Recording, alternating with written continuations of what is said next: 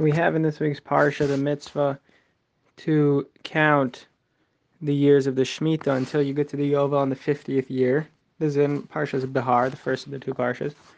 So you have to count every year how many years it is until the Yovel.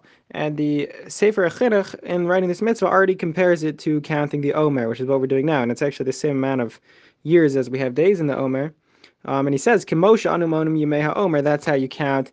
That's how you count this for the Yovel, and you have to count not only just what year it is, year 1, 2, 3, but you have to count how many shmitas it's been. So you would say it's been 2 shmitas in 2 days if you're on the 16th year to the Yovel. Now the Minchas Chinuch says that based on a Tosfos in Menachos, that just like we say a bracha before we count for the Omer. Theoretically, the Beis Din Hagadol, the Sanhedrin, who counts the Yovelim, because not everybody counts the years for the Yovel, just all of Bnei Yisrael, we need a representative to count it. So we have this main Sanhedrin count for the Yovels, back when we had a Yovel.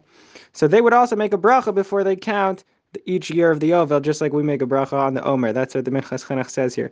But he says, so we have a principle in counting the Omer, that if you miss a day, you don't say a bracha the next time you count. And also, if you count only in the morning, you forgot all night to count, you're counting late, you don't make a bracha. And the reason, the Minchas Chinuch says the reason for that is because by the Omer, it says that the 50 days have to be complete, full. There's a drasha from the word tamimut. So there's an idea that if you missed a day, according to some opinions at least, you're not really counting the Omer properly because you needed to count a full 50 days. And that's why we don't say a bracha, because we're concerned for those opinions that say that if you miss a day, you're out. But the Minchas Chinuch says that since by the Yovel that we don't have this word to mimut, so if Sanhedrin missed a year for some reason, they would still be able to make a bracha on the next year.